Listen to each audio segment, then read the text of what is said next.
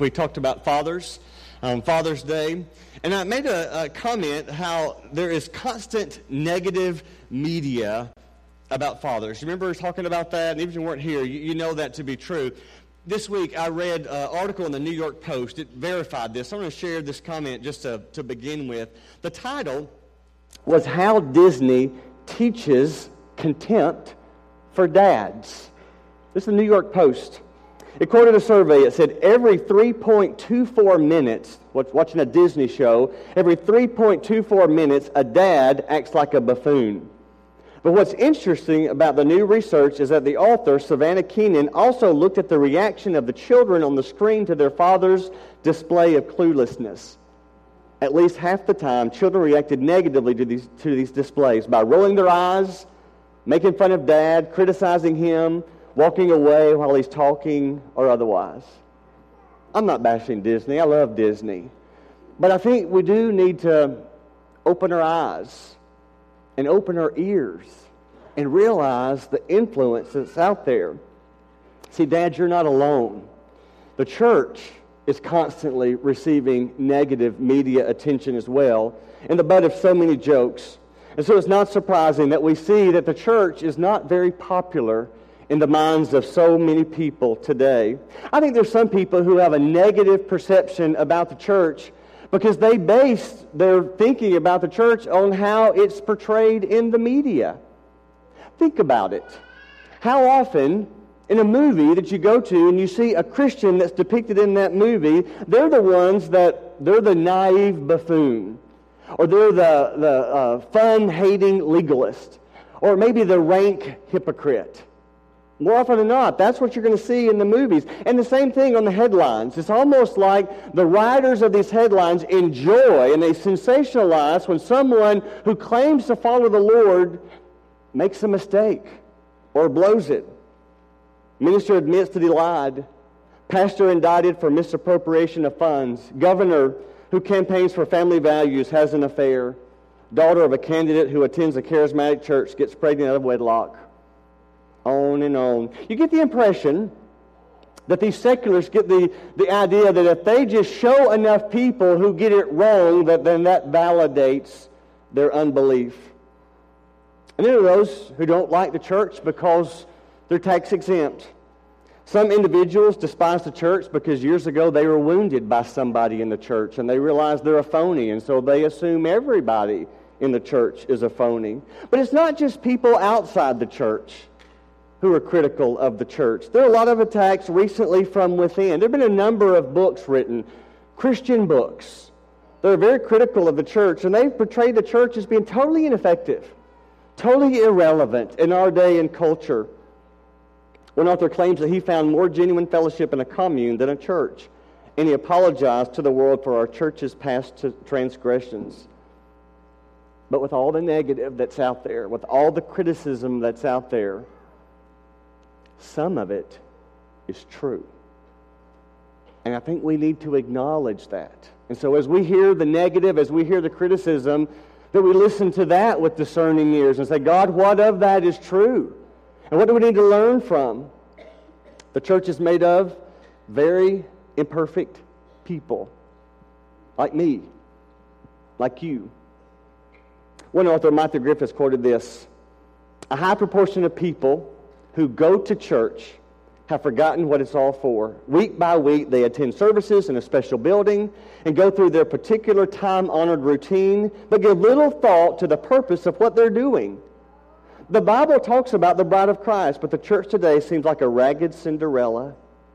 It needs to reaffirm the non-negotiable essential elements that God designed for it to be committed to. I think he makes some valid points. So I read this. Someone else was quoting this fella, and so I looked it up. It was in a book titled God's Forgetful Pilgrims, published in 1978. That's old, isn't it? That's an old quote, but it reads true for today. At least I thought so. I do have this genuine concern for a more modern trend. I've observed some sharp younger people who are very passionate about winning the lost. And they reason that since their generation views the church as totally phony, they want to distance themselves from anything that even resembles church. So they reinvent church in their minds. They want to change it totally, completely, or the church will die. And if you visit one of their services, you would think it's anything but what you would expect. They advertise, this is a church for people who don't like church. Or this is not your mom and dad's church. Now, I need to say, and John Simmons made the great point Wednesday night, that change needs to happen. That's part of staying alive. That's part of growing. But some are extreme. Some are very questionable. Like this cartoon. Maybe you've seen this before. These two people, I don't know if you can read all that fine print. It says the name of the church there, a new sign, Elm Street Faith Boutique. And the caption at the bottom says, our church growth consultant thinks the term church sounds outdated. Kind of tells it like it is. You ever seen all kinds of signs and wonder, is that a church, or what kind of church is that? Well, the truth is, attacks against the church have been around ever since the church has been around. It's always been criticized. So what I want to do today is talk about what's right about the church. What's good about the church. You know, life is all about focus. You can look at your job and focus on the 10% that's bad, and you can be a sour person. Or you can focus on the 90% that's good. You know, in a marriage, you can focus on the few flaws of your spouse, and you'll be miserable. Or you can be thankful for all the good that is there. The Bible tells us to think about what is good and lovely and pure. And that's what I want us to do this morning. So let's think about what's right with the church. I want you to feel good about the church and even be able to defend the church against these unjust criticisms. A couple of reasons. Number one, I love the church because I love its founder. I think we need to start there. I love the church because I love its founder. Matthew's gospel records a time where Jesus asked his disciples, what's the talk? What's the word on the street? So it's not like as Christians we need to close our ears off to what's happening out there. We need to be aware of what's being said. So Jesus asked the question, and the people replied, John the Baptist, or maybe Elijah, Jeremiah, maybe one of the prophets. And then Jesus got personal in verse 15. But what about you, he asked. Who do you say I am? Simon Peter answered, you are the Messiah, the Son of the living God. Jesus replied, blessed are you, Simon, son of Jonah, for this was not revealed to you by flesh and blood, but by my Father in heaven. And I will tell you that you are Peter, and on this rock I'll build my church. How many of you have something in your house, in your possession, that maybe belonged to your grandparent, or maybe your mom and dad? Maybe it's an antique.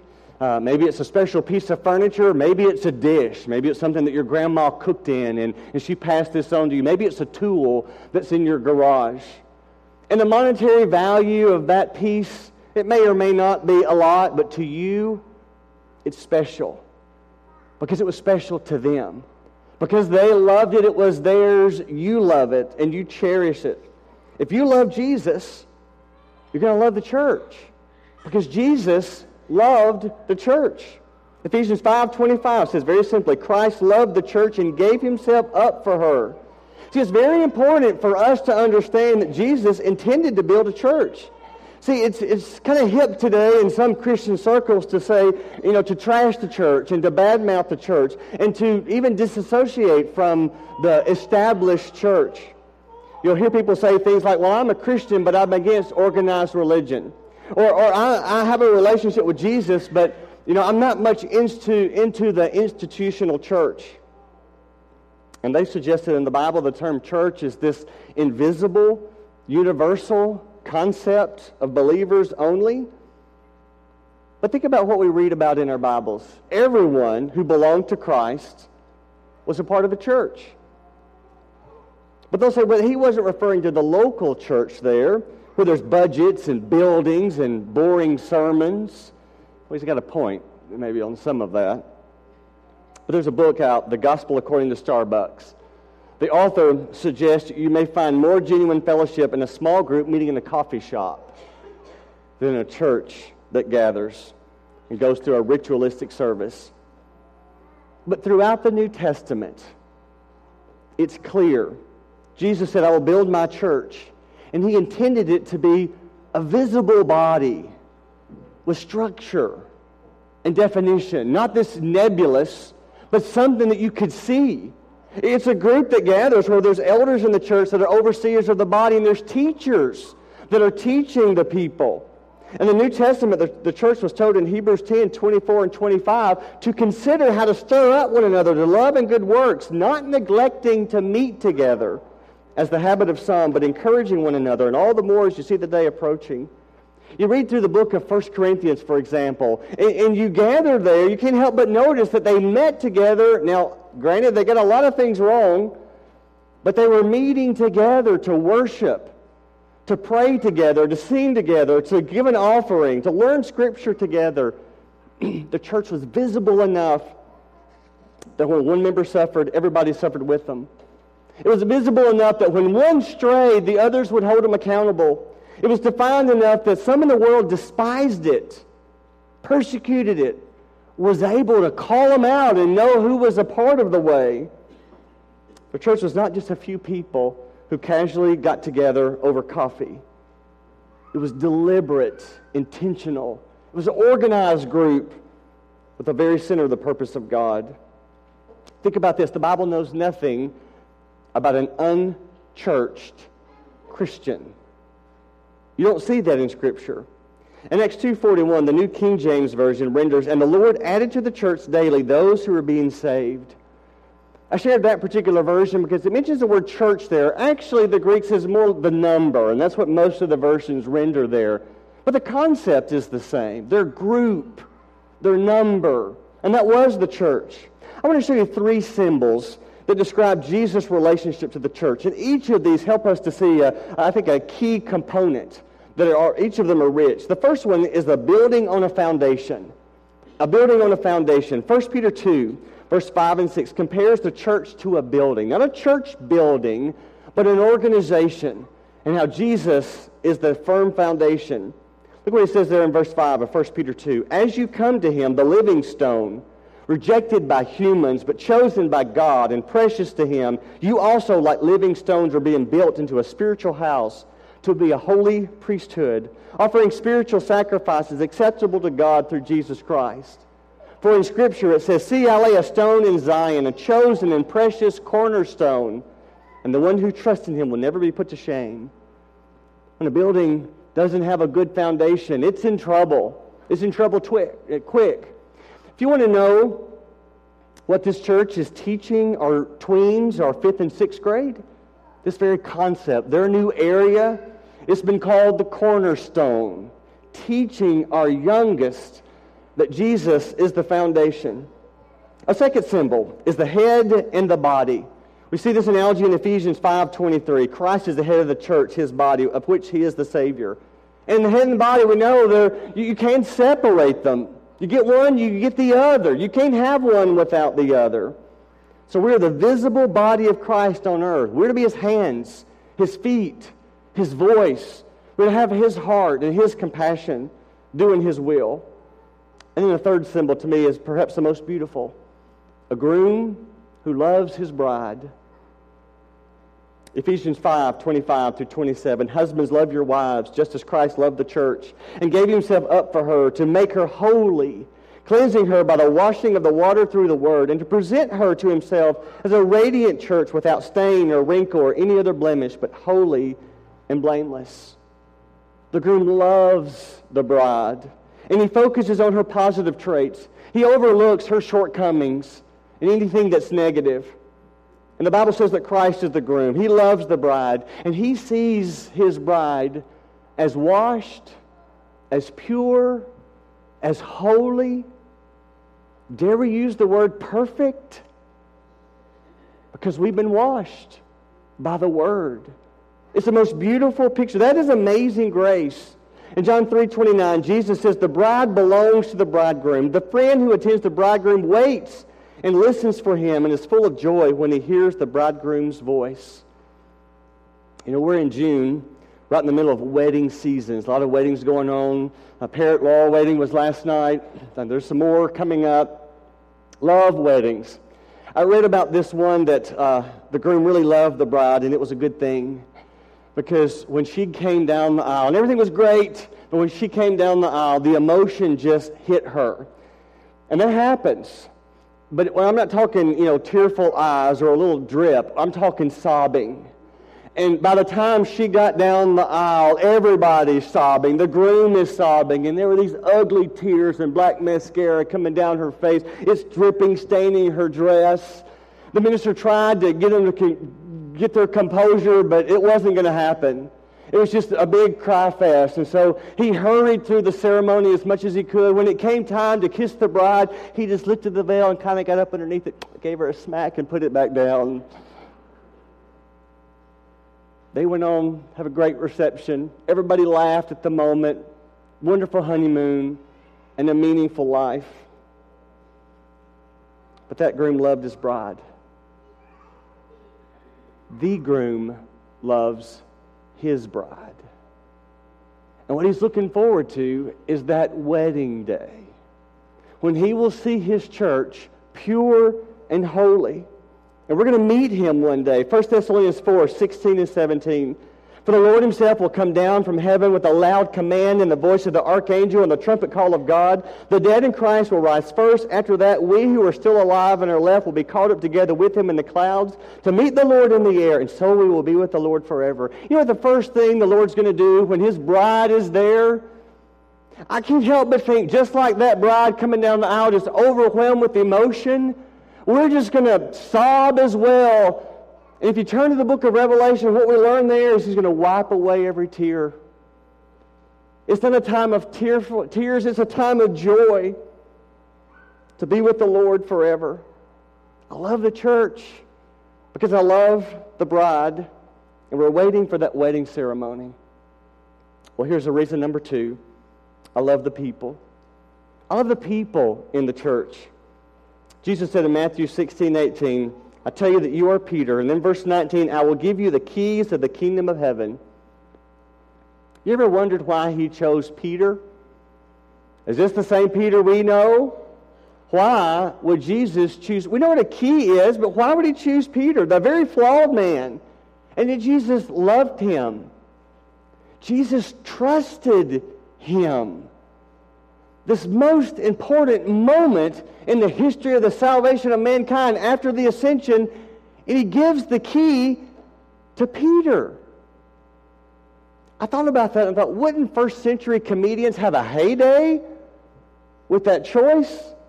This is the same Peter, such a hypocrite, one day walking on the water, the next moment up to his neck, drowning. This is the same day. One day he claims Jesus is the Messiah. The next day he's correcting the Messiah, telling him he's not going to die. This is the same Peter who says he'd die for Jesus, and then moments later saying, I don't even know him.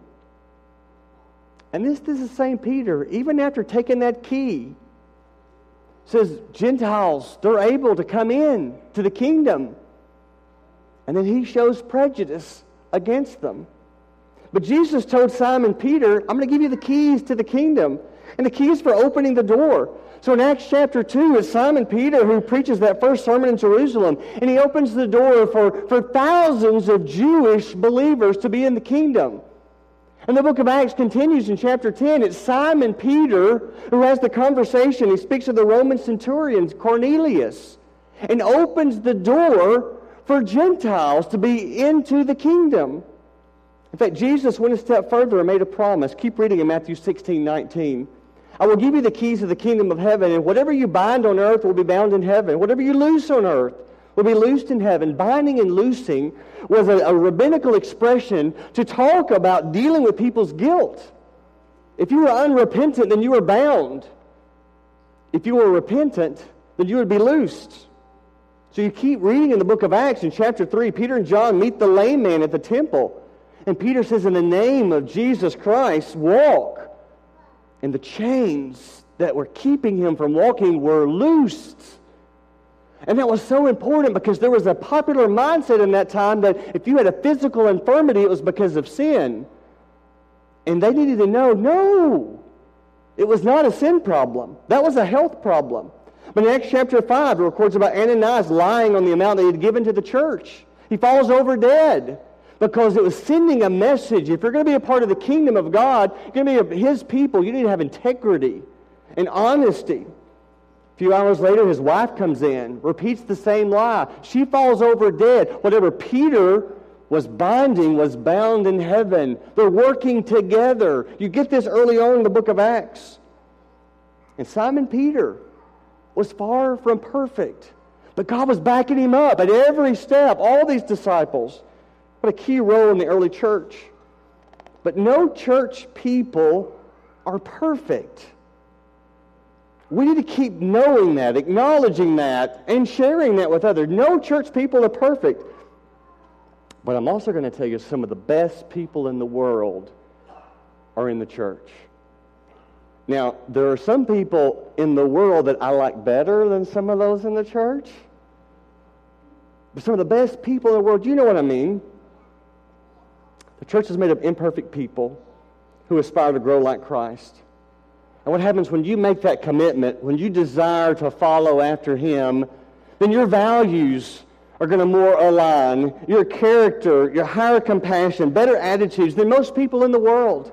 That's just what happens when you start following after Jesus. He makes you a better person. Let's say you're traveling in an unfamiliar city late at night, and you look at the gas gauge, and you can't make it much further, and so you've got to pull off, and so you take an exit. It's a rough part of town. You go into a gas station, even though it's lit, they're closed. And as you're about to pull out, you run out of gas. There you are, not where you want to be. You got your family in there with you, and you start to think, now what? You see 3 guys coming at you from the darkness. Would you be more comfortable if they had in their hands a bag of liquor or a Bible? If they were coming from a Bible study or from a bar? Now, there's no guarantees, but I would think if they were holding the Bible, you'd feel a little bit better. You might even ask them for help. See, it matters. It's the choices that you make. Some of the best people in the world are in the church. They're the salt of the earth. Number 3, I love the church because I love its positive influence. He goes on, Matthew 16:18, I will build my church, and the gates of Hades will not overcome it. The gates of Hades, we're so familiar with that phrase because we've heard it so much, but do we really understand what it means? It was a Jewish expression for death. That's really what he's talking about here. The Hades is a place of the dead, and the gates of Hades is the portal to that. It's kind of giving you the idea of what's better, that there's nothing that's going to beat the church, basically. But Hebrews 2:14 refers to Satan as the one who had the power over death. And in verse 15, he says he used that power to keep people in fear and bondage all their lives. But Jesus came to break that bondage. He has more power over death, and He liberated His people from Satan's dominion. He's broken down the gates of Hades. That's what happened. But I think there's even more significance to the imagery of the gates of Hades. Because anyone hearing those words for the first time would know the significance of a gate. That was a city's wall defense. That was a key point in that. And so Jesus' words portray the church militant, storming the gates. They're not going to stop the church. Thus Christ assures the triumph of the church's evangelistic mission to make disciples. And we're going to win. We're going to be successful. He is building the church, and His work will not be thwarted. Now, I think it's important that Christ's promise in this passage should not be misconstrued. We need to understand what He's saying, but also what He's not saying. He's not suggesting that any particular church will be infallible. He's not teaching that any leaders of a church will be error-free. He's not guaranteeing that any individual church will not apostatize. He's not promising success and prosperity to every congregation. But He does pledge that the church, His body, is going to prevail and be well. And all the enemies of truth combined are not going to be able to defeat the church. We are a part of something.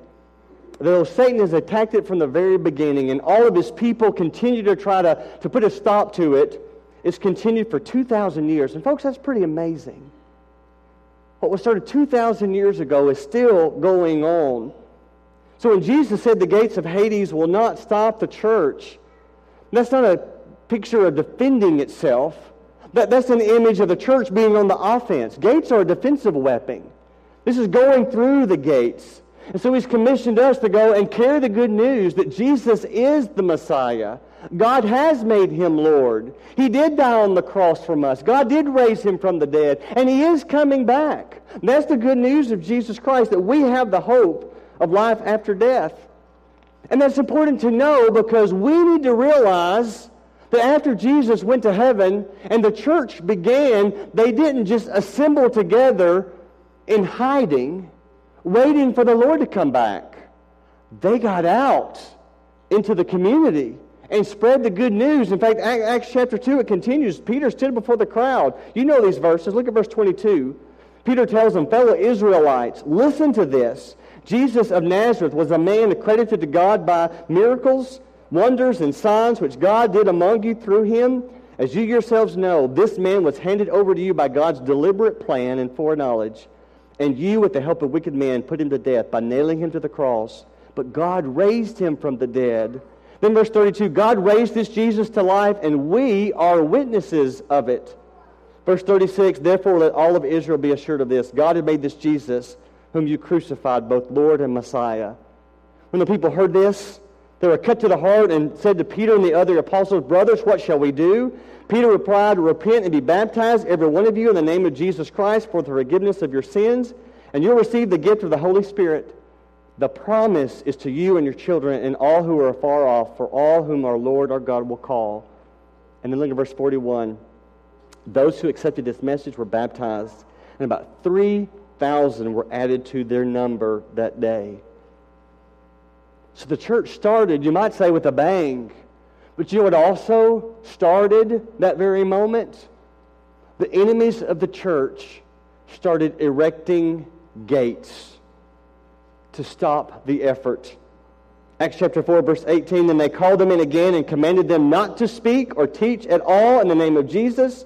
But Peter and John replied, what is right in God's eyes, to listen to you or to him? You be the judges. As for us, we cannot help speaking about what we've seen and heard. Acts 4 tells us that they grew in number to about 5,000 men. Early church historians tell us that there were over 100,000 believers in the Jerusalem church. Ever since that time, the church has proclaimed the simple truth of Jesus, and it's had an incredible influence on the culture. But the gates have continued to threaten the church. The Roman world has its gates. Caesar said, we are a multicultural society. You cannot say Jesus is the only way. We're going to accept all these ways. But the church did it anyway. And so Nero began to persecute them, nailing them to the cross, burning them at the stake, feeding them to wild beasts. But the blood of martyrs became the seed for growth. And by the 4th century, Christianity had become the state religion in Rome.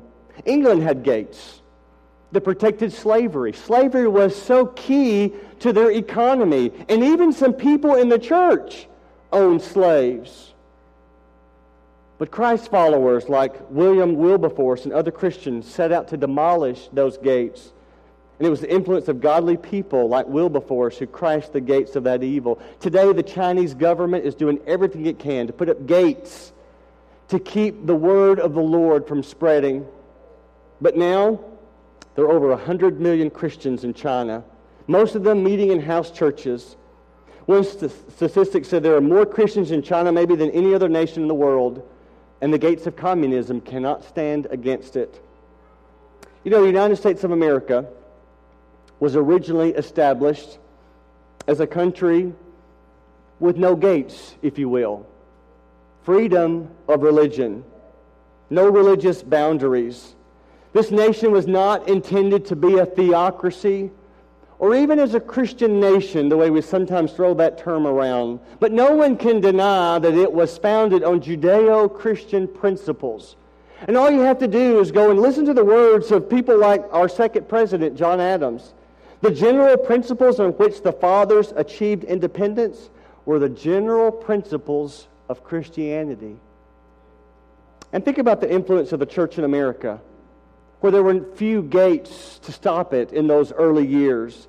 It was the church, people who would wear the name of Christ, who started 106 of the first 108 higher institutions of learning, including Harvard and Yale.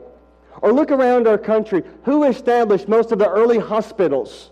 Was it the atheists? It was the Baptists, the Methodists, and the Catholics. The church has funded most of the inner city missions, taking care of the homeless. It's the church who started most of the orphanages, like Tennessee Children's Home in our own back door. Who constantly visits those in prison? It's Christians. Who establishes crisis pregnancy centers, helping these young women through a very difficult time? It's the church. Who teaches the moral values that undergird ethics in business? It's the church. Who taught so many who are older than the civil rights movement to sing the words, red and yellow, black and white? They are precious in His sight. Jesus loves the children of the world. It was the church. When hurricanes or tornadoes rip an area apart, who is in there sending supplies without taking any off the top? It's the church. But in spite of that positive influence in this nation, there are some in influential positions who are now suggesting stricter boundaries of the church. President Washington warned in his farewell address of all the dispositions and habits which lead to political prosperity, religion, and morality are indispensable supports. In vain would that man claim tribute of patriotism who should labor to subvert these great pillars. But think about it, that's what we hear now. Don't bring your Bibles in here. You can't pray in Jesus' name. Don't say Merry Christmas. We need Christians who have the courage of those early disciples to say we've got to obey God rather than man. I want to bring this home and make it personal. I want you to think for a moment about the positive influence of the West Seventh Church over the years. Now, I'm a little hesitant because I don't want this to sound like bragging, but I do want to give glory to God for the good things that He's done.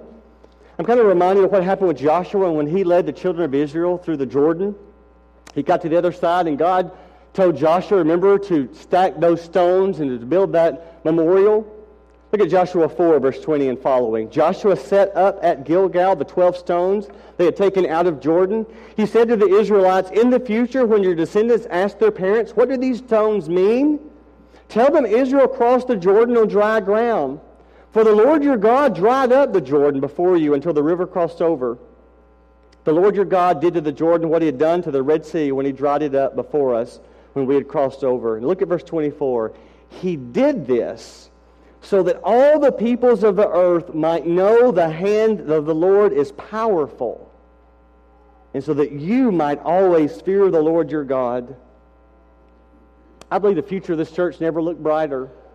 But I also think we need to remember how the powerful hand of God has worked in this church's past in a very powerful way.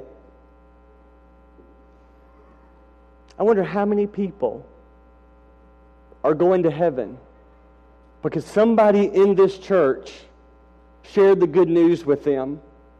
I wonder how many people have since moved to another congregation, another town, another state, another country, sharing the good news of Jesus, serving the Lord. How many people have grown in their faith and been blessed because of our TV ministry?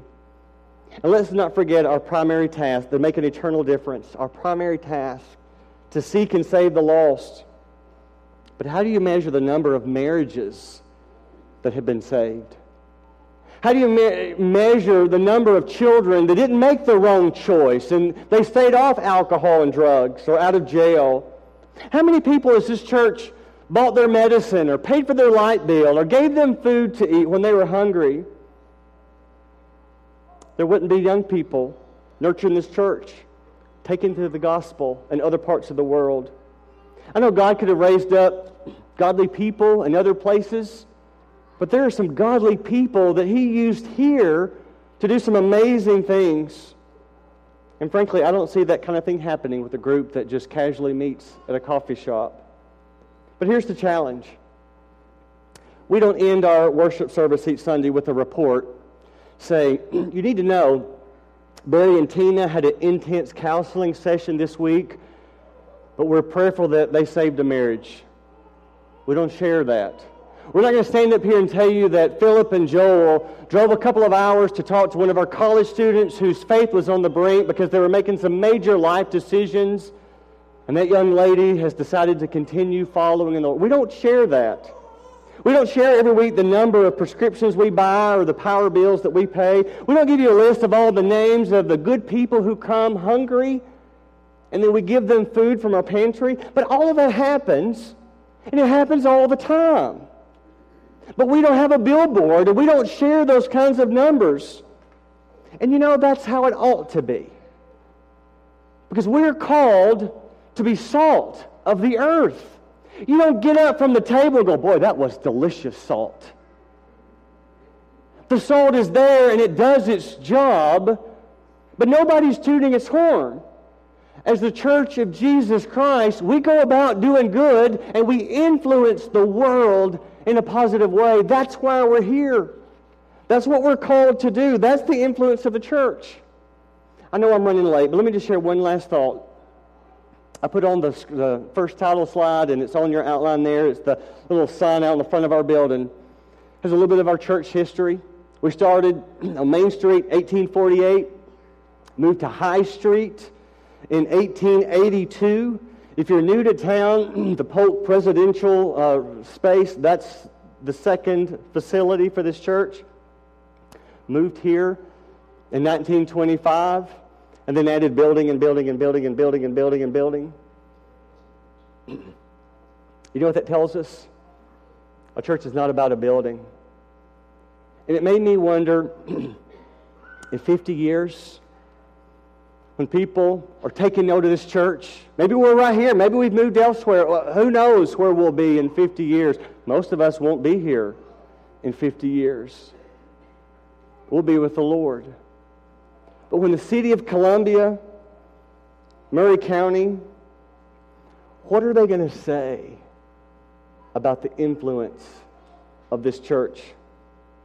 There is nothing like the gospel of Christ to change and influence a culture for good. The power of the gospel influences culture, and it has from generation to generation. So don't grow weary in doing good. You keep letting your light shine. You keep being salt. You keep making a difference. You keep following Jesus. I'm going to say a short prayer, and then we're going to offer invitation and stand and sing and allow anyone who needs to make a decision for the Lord. If you've never accepted Jesus Christ, we want you today to profess that you believe that Jesus is the Son of God. Let Him make you a new creation. As you're baptized, your sins are washed away, you receive the gift of the Holy Spirit, and you begin to make that positive influence. But I also want to say a word to some of you who don't have a church home. Maybe it's time for you to say, this is it. These are the ones that I want to go to heaven with. This is my church family. I'm going to hold them accountable. They're going to hold me accountable. I want to be supportive and love these elders. I want these elders to love and support me. You need to make that decision as well. Or if we can pray for you in any way. Let's pray together. God and Father, we love you. And we're so thankful that as we read and know that Jesus loved the church. And we thank you that He loves each of us individually. Even though we have some pretty significant stains and wrinkles, that because of His blood, He doesn't even see them. That we've been cleansed by the washing of the water through the Word. May we be the church that is a worthy bride for our coming groom. And Lord, we look forward to that day, that beautiful wedding day. We pray in Christ's name. Amen. Won't you come as we stand and sing to encourage you?